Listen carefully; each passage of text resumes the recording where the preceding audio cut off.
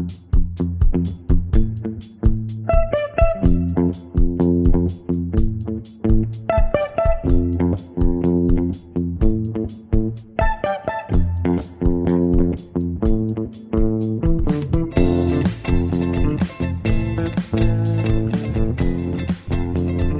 to The Gradebook, a Tampa Bay Times podcast on Florida education issues. I'm reporter Jeff Solochek. This past week, Florida Governor Ron DeSantis made a statement that caught a lot of people off guard. It would set education funding on its ear if it were to become the way that the state operates.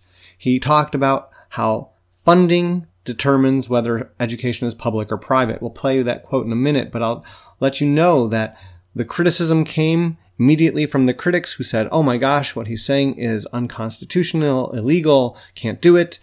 From the other side came all sorts of praise, saying that he's bold and visionary and looking for not just funding schools and systems, but ideas and education generally.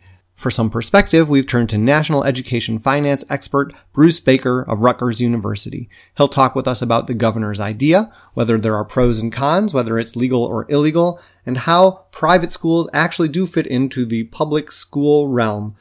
We'll first play the quote from the governor's press conference in Orlando, and then we'll jump right into our conversation. For me, if the taxpayer is paying for the education, it's public education. It doesn't matter if you're going to the district-managed school that you're zoned for. It doesn't matter if you're going to a public magnet, a public charter, if you take a tax credit scholarship and go to a private school, or if you use an ESA for homeschool. To me, that is all the public's commitment to make sure that our kids have the best education. Yeah. Professor Baker, I'd like to thank you for taking the time to visit with me today. Well, thanks for having me. Now, we have a situation here where the governor has made a statement essentially that the dollar should follow the student, and if they're public dollars funding an education, it's a public education. Is that just too simplistic, or does that make sense? Well, there's a vast difference between publicly subsidized private providers and actual public providers. And, whatever we want to call the former, if we want to call that public, that's perhaps a matter of semantics. But either way, it's important to clarify these differences to the public so they know what they're getting themselves into. And what are they getting themselves into here? I mean, we're paying for something that I think a lot of people would say is a good thing, getting low-income children the education that they deserve.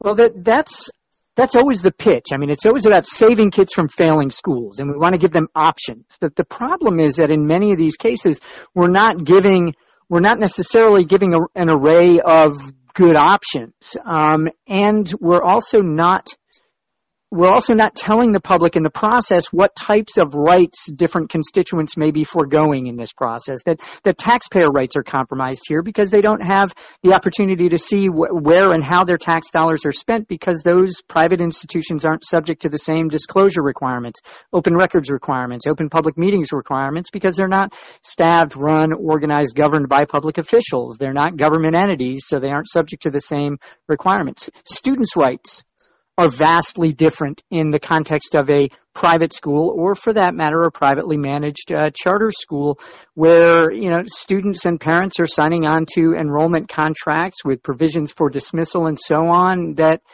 are going to be viewed under private contract law. These kids don't necessarily have free speech rights. The rights, for example, to not be compelled to say the Pledge of Allegiance. I mean, you had a Pledge of Allegiance issue down there just the other day. Speech rights, all the constitutional rights that protect us from, government interference with what we might do. All bets are off on that when these kids are put into a private setting. So too are federal statutory protections for children with disabilities and so on. And there are similar issues when it comes to employee rights. So taxpayers, students, employees, parents have vastly different rights under a system where the provider is a private entity, even if that provider is receiving public financing. Is there not some way that the government could write the law to make some of those requirements happen? For instance, if you're in a private school, you must take the same tests and be subject to the same accountability requirements? Well, the government can certainly, and that's the only way it gets done, is if the state statute explicitly identifies the accountability requirements, explicitly states that there shall be financial records compliance that is equivalent to that of public districts, that the governance boards of these schools will be subject to open meetings and open records laws, that students' rights, students' due process rights, student speech rights, and so on would be equivalent to that of their constitutional protections in public schools.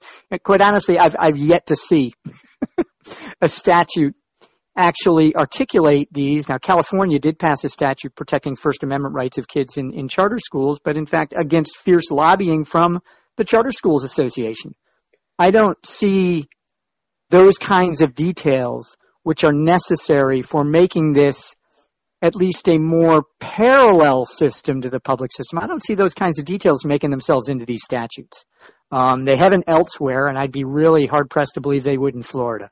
Now, if the legislature were to take this money and attach it to a student as opposed to the system, does it spread money too thin? That seems to be a big concern by a lot of people, that you're trying to take the money for one system and put it into 2 or 3 separate systems.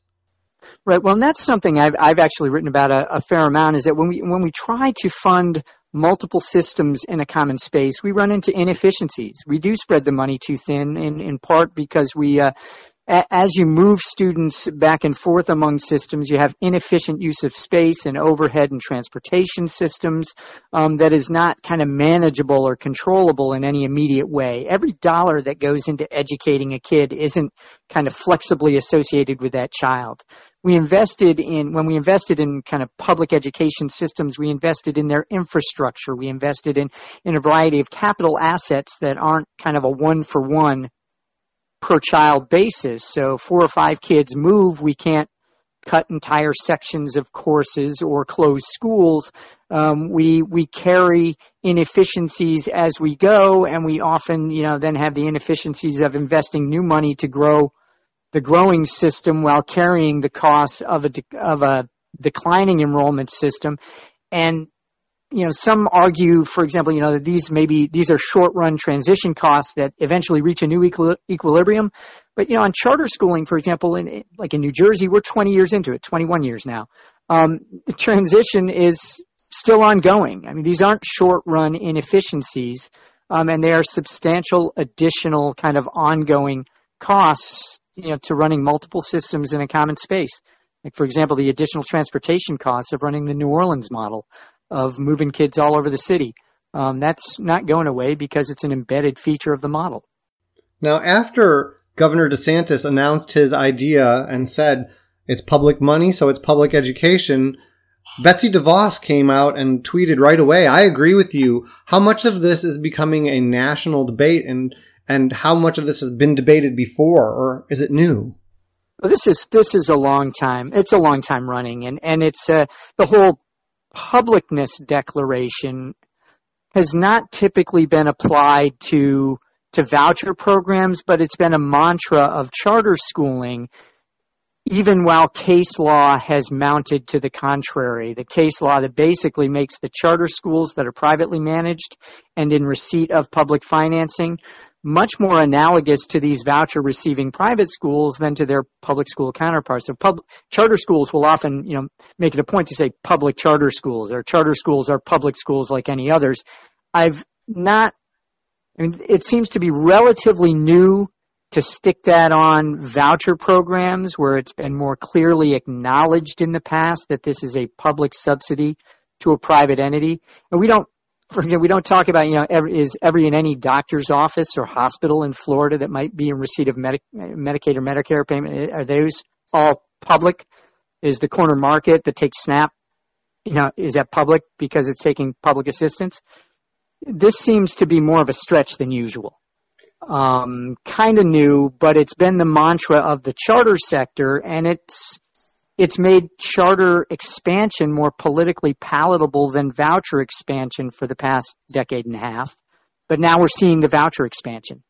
So, maybe they're trying to tap into some of the same political sentiments. If we call it public, people will think more favorably of it.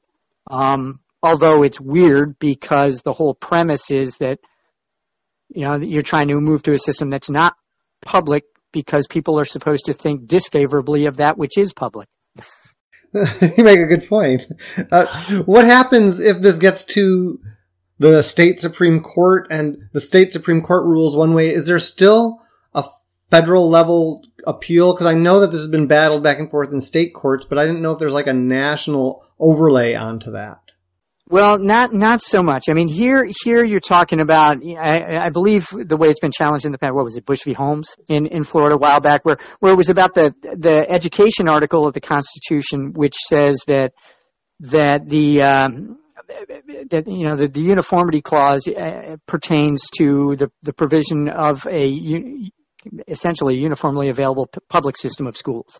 And to have dual systems violates uniformity, much like, having black schools and white schools in and of itself could not be equal in kind of Brown v. Board. So it's kind of analogous. The one place where federal law has stepped in to accept the provision of vouchers is around the issue of whether or not having a voucher system that provided money to religious schools was violative of the Establishment Clause of the First Amendment. And that was in the Zellman case in Ohio, where the court found that no, it's, if this is a system of individual choices where the voucher program's design itself is not intended to promote or advance religion, that's not a problem.